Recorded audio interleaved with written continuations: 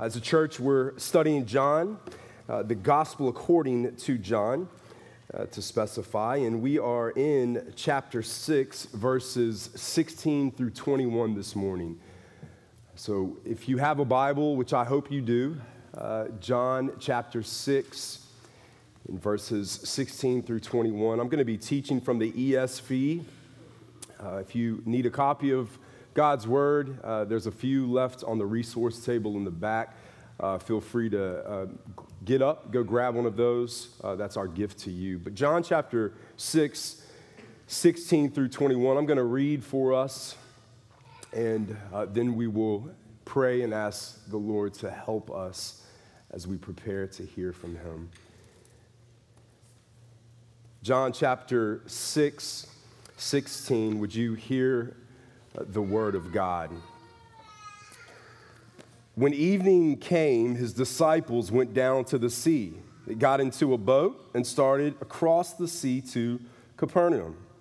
It was now dark, and Jesus had not yet come to them. The sea became rough because a strong wind was blowing.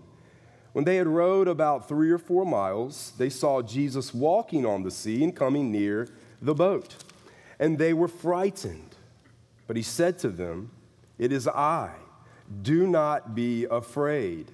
Then they were glad to take him into the boat, and immediately the boat was at the land to which they were going. Let us go to the Lord in prayer. Oh, Creator God, holy, upright, perfect, the one that has brought us all here this morning for different reasons indeed. I pray, Father, that you would use this time as we look at your word, we look at this story in the Gospel of John, and we learn and we grow in our understanding of our wonderful Savior, Jesus Christ. I pray, Father, that you would help us all to leave here different than we walked in. And Father, we ask what we know not, you would teach us, and what we are not, you would make us. What we have not, you would give us by your grace for your glory. In Christ's name. And God's people said, amen.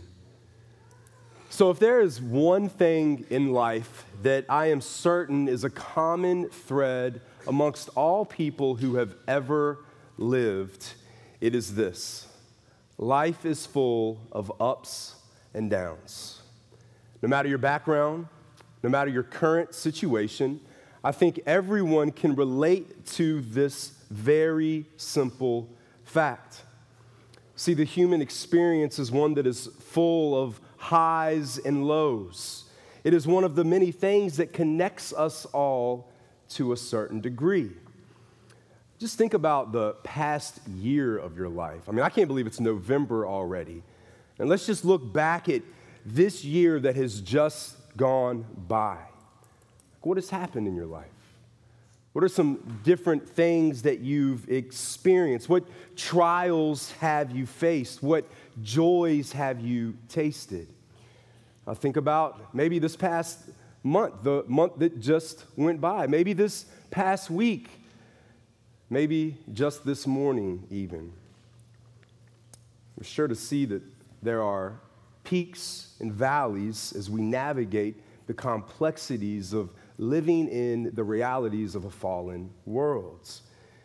Now, surely the good times are much easier to navigate, but as the great 18th century commentator Matthew Henry once said, in times of tranquility, we must prepare for trouble, for it may arise when we little think of it. And Scripture tells us of this reality. I want to draw your attention this morning to the comfort of Christ amidst the storm. The comfort of Christ amidst the storm. And look, God's word often uses the sea as a symbol of chaos and disorder. Essentially, it's one of the clearest depictions of the highs and lows of the human experience. We see this really pointed out in the great Psalms that really illuminate the highs and lows of the human experience. In Psalm 65:7, we read, "Who stills the roaring of the seas? the roaring of their waves, the tumult of the peoples. In Psalm 89:9, the psalmist writes, "You rule the raging of the seas. When its waves rise, you," speaking of God, "still them." In Psalm 107:28 and 29, we read, "Then they cried to the Lord in their trouble, and he delivered them from their distress. He made the storm still, and the waves of the sea were hushed." So we see this metaphor, this picture of chaos and trials and distress is pictured in being a part of our lives. Here in John chapter 6, we see a very clear portrait of Jesus Christ supplying the comfort we need when we feel as if we are in the middle of the chaos. We're middle of the sea, just trapped in a boat with nowhere to look but to Christ. So we look at this passage. I want to point out 4 characteristics of Christ. As we look at this story, 4 characteristics of Christ, I'll give them to you and then we'll walk through it. First, we'll see the instruction of Christ.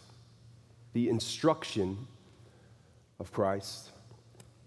Second, we'll see the watching eye of Christ.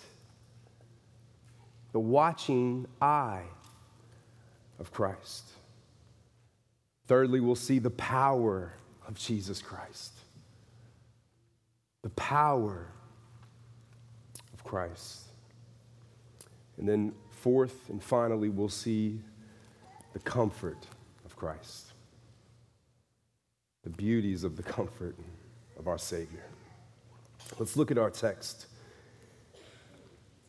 So we come here to verse 16 and we read, "When evening came, his disciples went down to the sea." They got into a boat and they started across the Sea of Capernaum. So here we are right after the miracle of the feeding of the 5,000 men. We looked at that last week, and we're coming right off of that. I mean, this is the place, if you're not familiar with that story, where Jesus, he turns 5 loaves or little crackers probably, and probably 2 sardine-sized fish. He turns this little Lunchable into enough to feed thousands of people. We can really assume that there were probably 10 to 15, maybe 20,000 people that were actually there. The text tells us there were 5,000 men. So they have just experienced this great miracle. This miracle that has just taken place was so extreme and so phenomenal that the crowd wanted to take Jesus and make them what? Their earthly king. Like, we're going to make this man our king. I mean, he's going to provide all of our physical needs every single time we need them. We'll never have to worry about anything else again in the physical. We know that really what they wanted Jesus to do was to come and to take over, to remove them from the rule and reign of the Roman Empire. And they are looking here for an earthly king, not a heavenly king, as Jesus came the first time to provide. But Jesus is not having that, right? And we left off in our story where Jesus, he knows what's going on. He knows that the crowd is really, they're erupt with the hysteria of just looking at the fact that they want this man. And Jesus says, no, not now. You want me for the wrong reasons. You're coming after me for the wrong things. This is not what I came to provide. So here's what we see happening. Jesus says, I'm going to remove myself from the situation. And he says, but my disciples, they need to go too. They need to leave the situation, likely. So Jesus is probably preventing them from getting caught up in the emotions of the crowd. He's likely protecting them from folly here. He wants to make sure the mob does not entice them to join in as well. So he says, you all leave.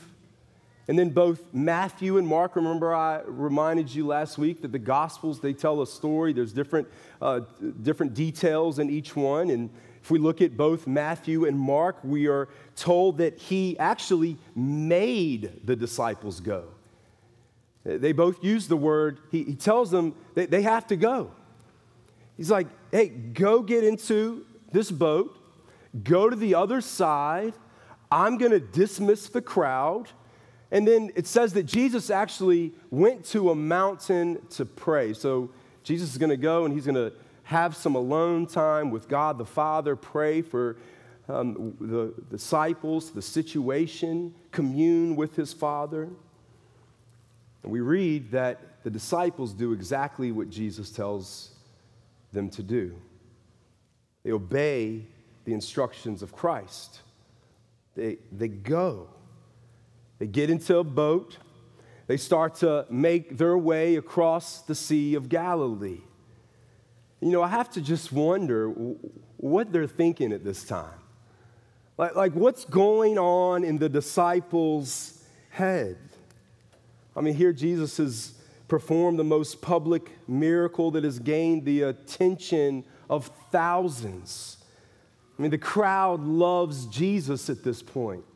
The crowd is welcoming Jesus as their earthly king. They're like, we want to make this man our king here. I mean, from a human perspective, this is Jesus' time to shine. I mean, if Jesus just came for earthly reasons, like this was it. Hey, okay, let's do it. Let's storm the Capitol. Let's go to the rulers. Let's change our current situation. I mean, they've got a captivated crowd that says, hey, I want Jesus. We want him. I want to make him our king. But Jesus has different plans. He tells the disciples, go. They're coming off this high. And they've just experienced this. It's been a great experience, a phenomenal experience. And let's just pause for a moment and just think about the situation that's coming. Now, we just read the text. We know what's coming the disciples' way. We know that Jesus is essentially instructing his disciples to get into a boat and go straight towards a what? A storm. Go straight into the storm. You've got to go. And look, Jesus knows this is coming. Jesus is God. He knows everything. He knows this is the direction, this is the plan, this is what has to happen. And while we ponder that reality, I want you to take note of the truth that obedience to Jesus may lead to temporary discomfort. Obedience to Jesus may lead to temporary discomfort. Listen, brothers and sisters, Jesus rarely instructs us to take the path of least resistance. I mean, the way is narrow, and those that find it are few. Jesus rarely tells us that the Christian life is going to be a path of ease and comfort. Life is hard. Life is difficult. And sometimes Jesus tells his followers to go straight to the storm. You know, in Acts chapter 14, when we read of Paul and Barnabas, they're on their first missionary journey, and they're going and they're preaching the gospel, they're sharing the gospel, and they're being what? They're being persecuted. There's trials and tribulation, and right after the Apostle Paul is stoned and left for dead in Lystra, and then we read Luke, the writer of Acts, he reports that this. I mean, there's probably hundreds of things that he could have reported, but this is what he takes note of Paul and Barnabas' message. He says to them, Verse 22 of Acts 14,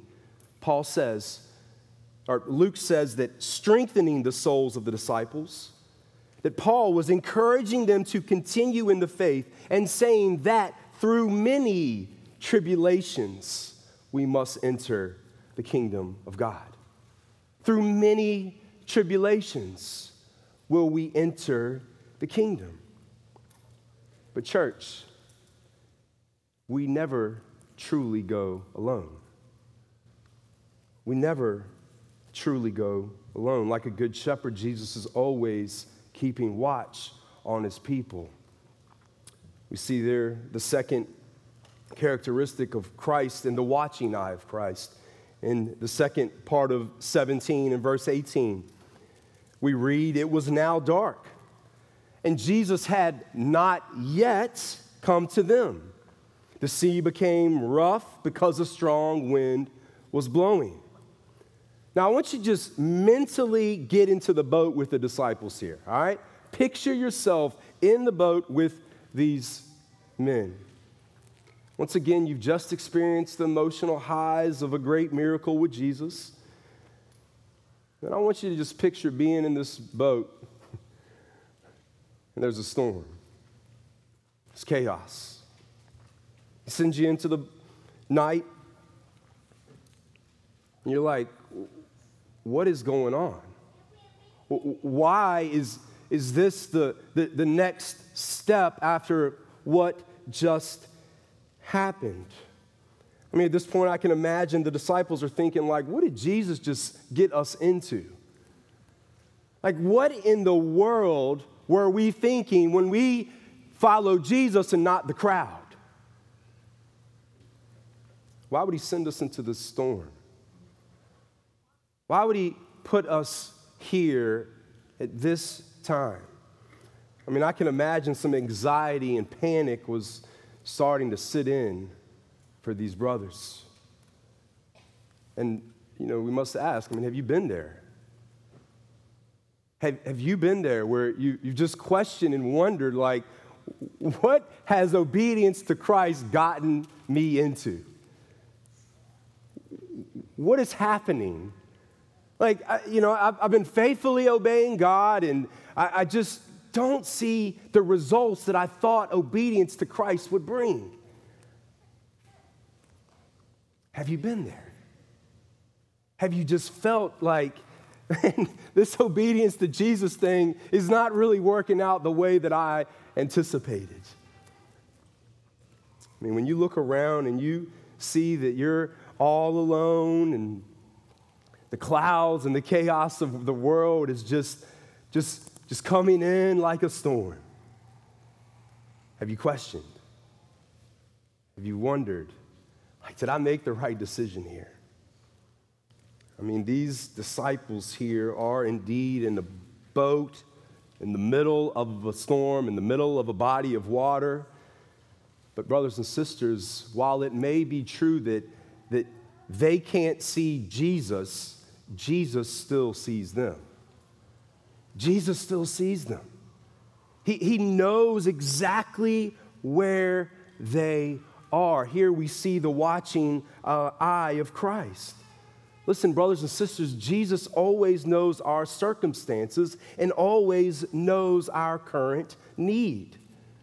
John tells us here that it was dark, that a storm had developed, but Jesus had not yet come to them. The modifier "yet" is very important here. I mean, it implies the fact that Jesus is coming, that he knows what they need. He knows when they need it. He is planning to go.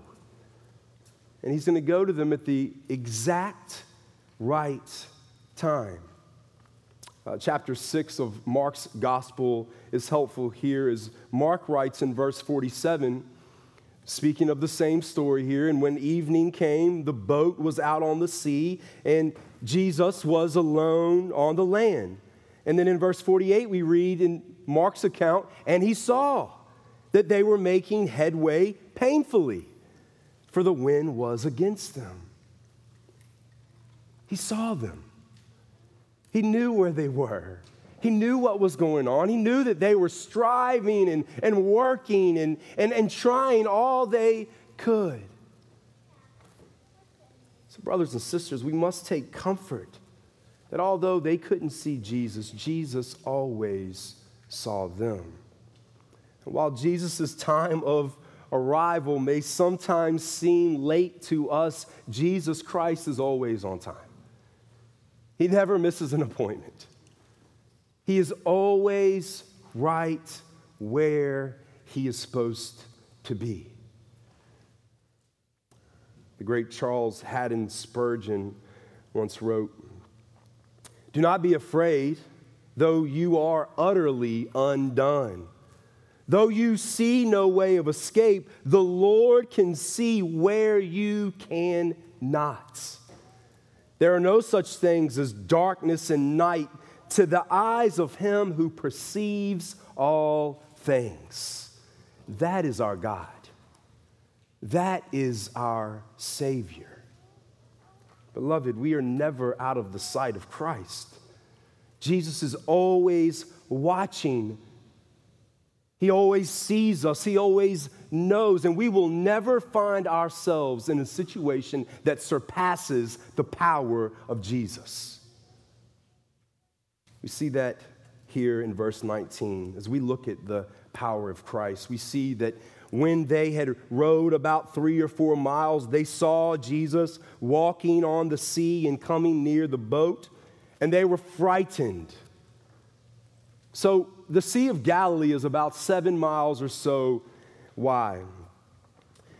So if they've rowed about 3 to 4 miles, they're probably right smack dab in the middle of this body of water. And they've been rowing for hours. You ever rowed against the wind in a canoe or a kayak or something? It's not easy. So they're rowing for hours, and really they haven't gotten very far. They haven't gotten to their destination for sure. Their current circumstances surrounding them has really prohibited them from being where they want to be, where they think they should be. And then we see the 5th miracle of Jesus in John's gospel. Jesus walks on the water. We read he comes near to them walking on the water. Now, this is phenomenal. I mean, here's a grown man defying the laws of gravity by walking on the water. He's defying all atomic structure and everything that we can think of. He's walking on water. Disciples know that people don't walk on water. So when they see this figure coming towards them, we read naturally that they're afraid. They're a little afraid here because they're in a storm. And we read that their fear was heightened, illuminated in the text, that they see someone, something coming towards them. But remember, this isn't the first time that these men have been together in a boat in the middle of a storm. They've been together in a boat, in a body of water. The last time is different because Jesus was what? He was with them. He was asleep. He's resting. The storm develops. He wakes up, and what does he do? He calms the storm. Quiet storm. Disciples are like, who is this man that the sea and nature listens to him? So they've been here before, but we know they have some sense of knowledge of the power of Jesus based on their experience. I mean, they've seen that Jesus Christ has all power over all creation. They've experienced this with him. I mean, they've witnessed his ability to quiet a storm by his words. But oh, how quickly we as humans forget. how quickly do we forget the power of Christ? I mean, oftentimes when we are caught in the storms of life, we forget the power of our Savior, don't we? We forget who Jesus Christ really is. We forget that our Lord is the divine Son of God who conquered our greatest enemies, sin and death, once and for all by dying on a cross, being raised again to new life, ascending to heaven, and is now seated at the right hand, mediating on the behalf of his people. Praise be to God. That is our God. We forget the saving power of Jesus Christ, that while we were dead in our sins, our trespasses, dead, without hope, without ability, without the option to do anything on our behalf to gain salvation. Paul tells the church in Ephesus that what? That's when we were made alive together with Christ. Power of Christ to save. The power of Christ that is extraordinarily displayed by his walking on water is great. But the power of Jesus Christ is far more evident in his ability to provide regeneration to dead sinners like you and like me. That is the greatest miracle that has ever taken place. Now, remember the purpose of a sign even. The purpose of these miracles is to do what? To point us to the power of Jesus. It's to communicate and convey information. Any sign we see is to communicate something, to show us something, to point to something else. Remember kind of the illustration of a lamp? That the lamp's job is to really illuminate something else. We don't just gaze at a lamp like, oh, that is just a beautiful lamp. Love that. It's just so gorgeous. Let me just stare at this, right? The same thing with the sign. We don't just look at signs like, all right, this is a great sign. You know, try that the next time you're driving home, students, right? Like, this is a great sign. I'm just going to keep looking at it, right? And you need to take the sign and the road sign and go to turn. It's directional. It gives us insight. Points us towards something else. And what does John tell us, right? We get the thesis statement of the Gospel of John when we read that these things are written so that you may what? Believe. We should all know this by now. That we should believe. These signs are given so that we believe, and by believing, that we will have life eternal with Jesus Christ.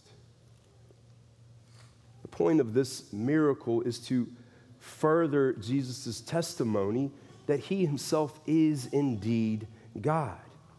He's the one that came to seek and save the lost. And friends, those that truly acknowledge the reality that Jesus Christ is the all-powerful Savior who has creative power over all things, the ability not to only walk on water, but the one who created water himself. Those by faith who trust in this great Savior are promised a great comfort for the troubles of this world and beyond. We have hope. We have joy in knowing that this is the God of our salvation.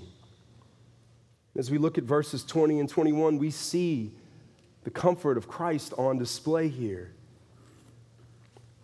He says, but he said to them, it is I. Do not be afraid. Then they were glad to take him into the boat, and immediately the boat was at the land to which they were going. So the disciples, they've seen this unexpected figure coming towards them. They're caught off guard. They're afraid because they know that people don't walk on water. But Jesus comforts them by saying, "It is I, do not be afraid." The phrase, "it is I," could be rendered, "I am." I am. And what does this remind us to? It's likely a connection to Jesus' self-identification as God himself, the great I am, the way that was a declarative name of God in the Old Testament. It's like, it is I. I am God. I am here, God with us, Emmanuel, Jesus Christ, the one who's come to save. Jesus is essentially saying here that God is with you right here in the middle of the storm. Like I've seen your struggle. I've seen that you've been working hard. You've been rowing for hours, and guess what? You've gotten nowhere. You've accomplished nothing. You've attained little.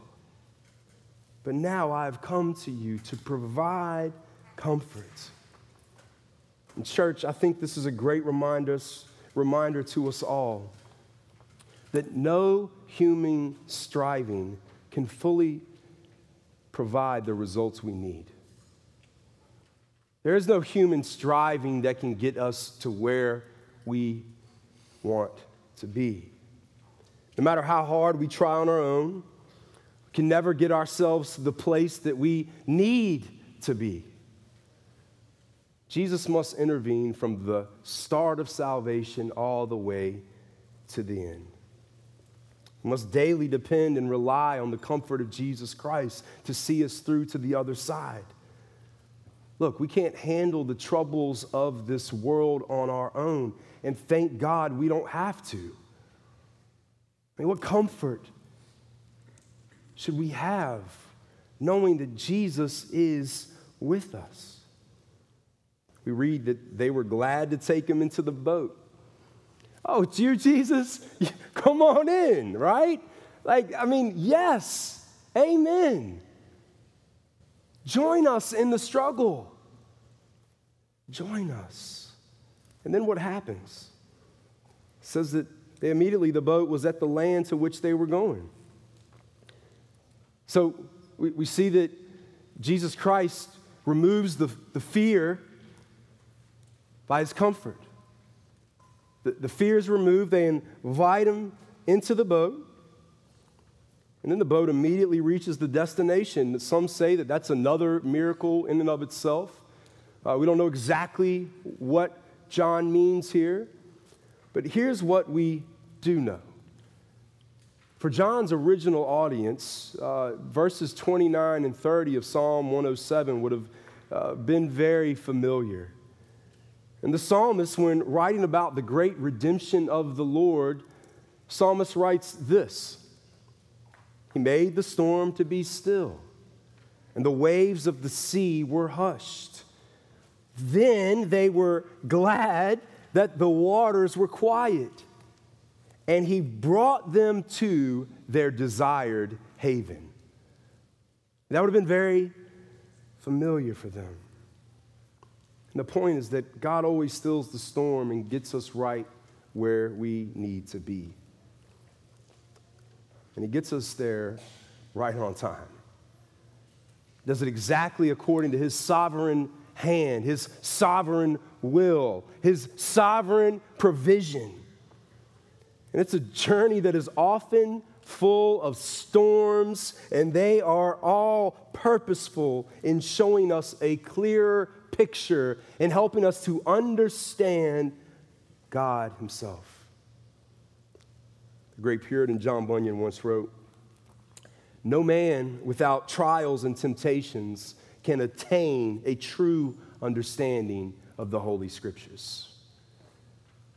Whatever storm, whatever chaos your life may be, there's purpose in that.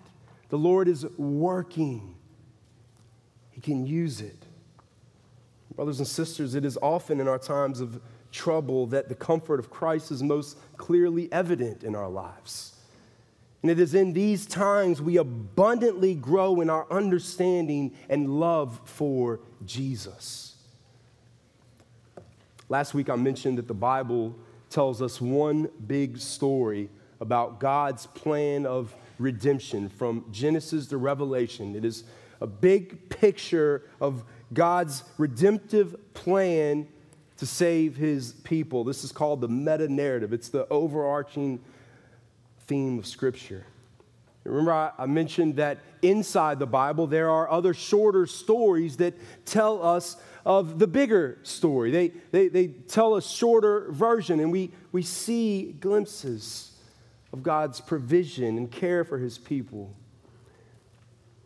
And here, as we just finished up this portion of chapter 6, where we saw the feeding of the 5,000 and the walking on the water here today, I want to close with just two typologies, things that will help us to see the bigger picture of Scripture.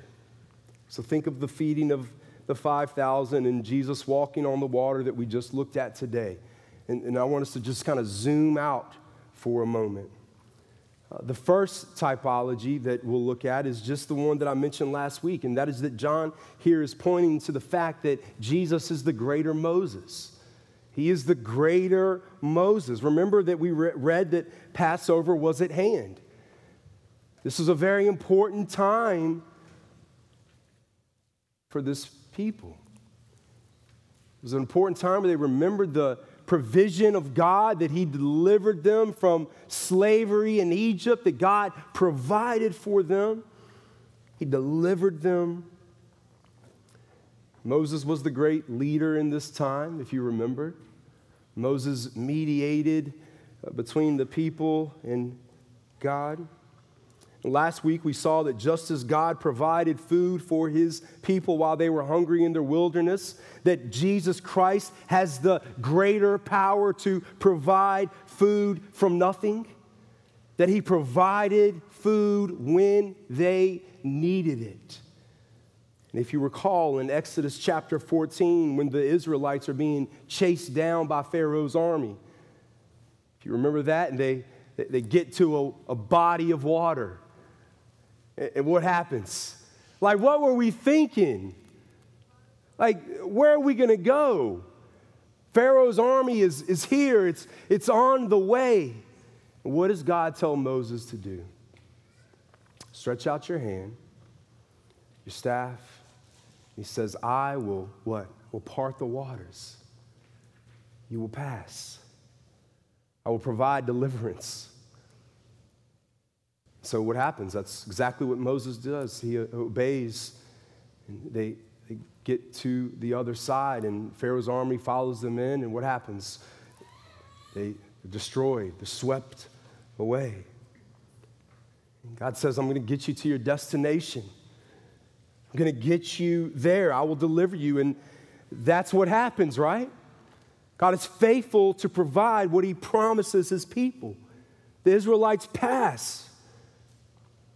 They escape harm's way by the mighty hand of God. And here in our passage today, John is once again showing us the fact that Jesus Christ is the great deliverer.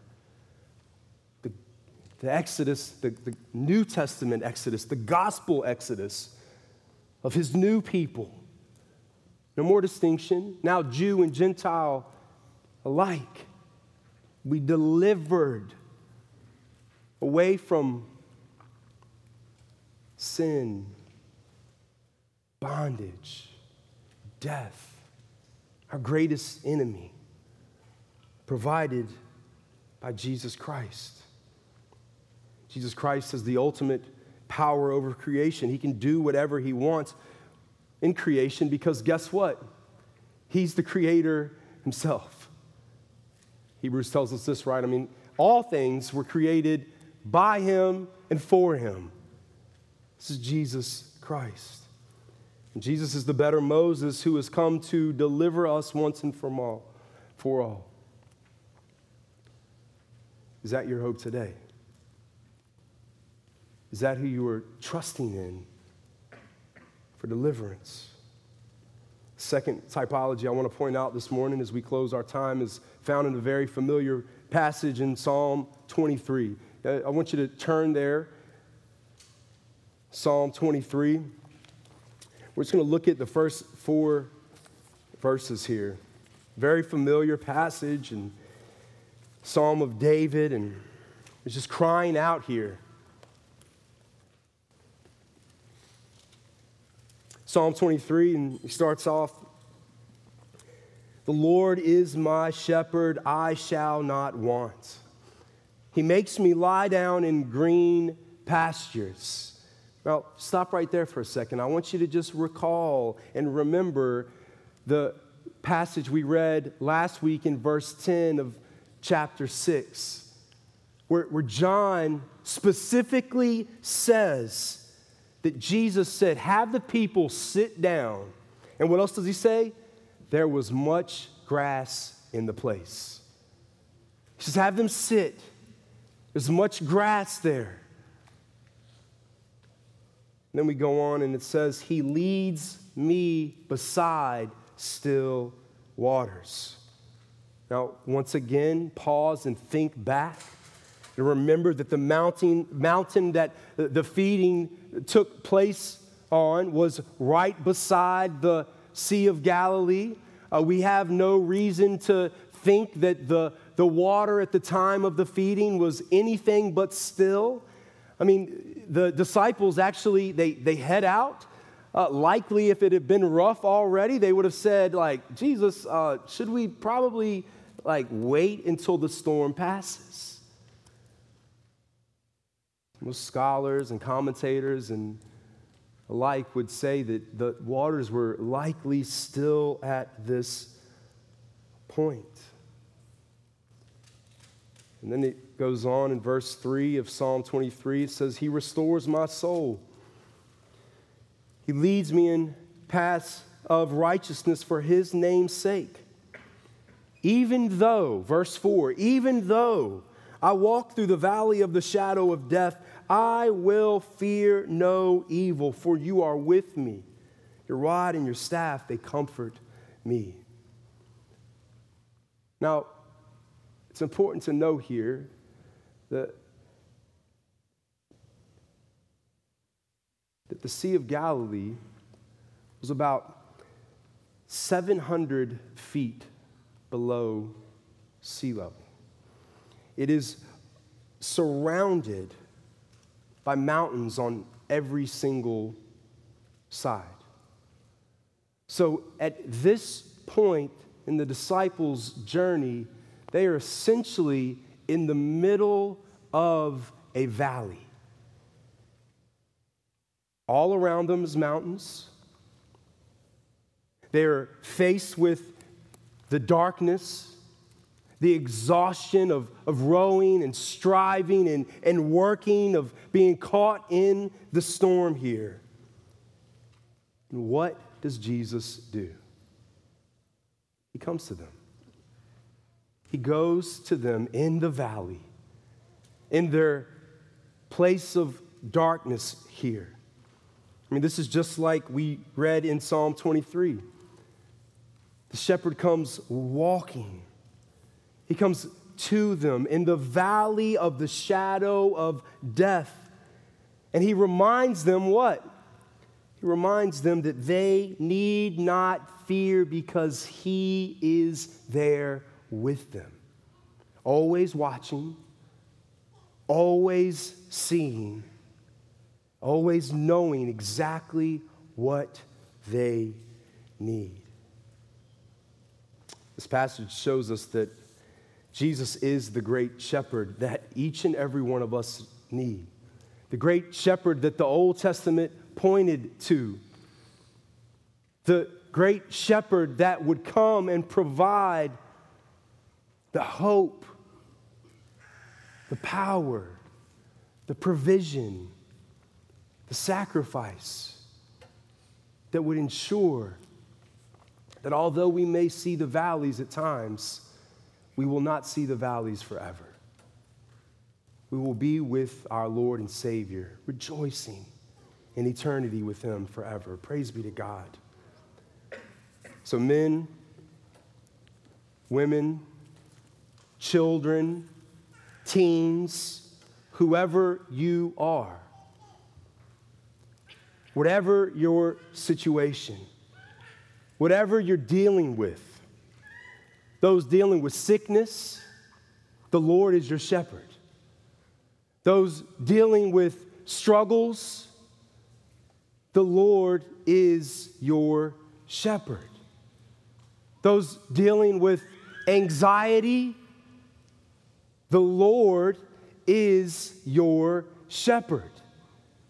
Those dealing with crippling depression, doubts, fear, whatever you may be struggling with, the Lord is near, and the Lord is your shepherd.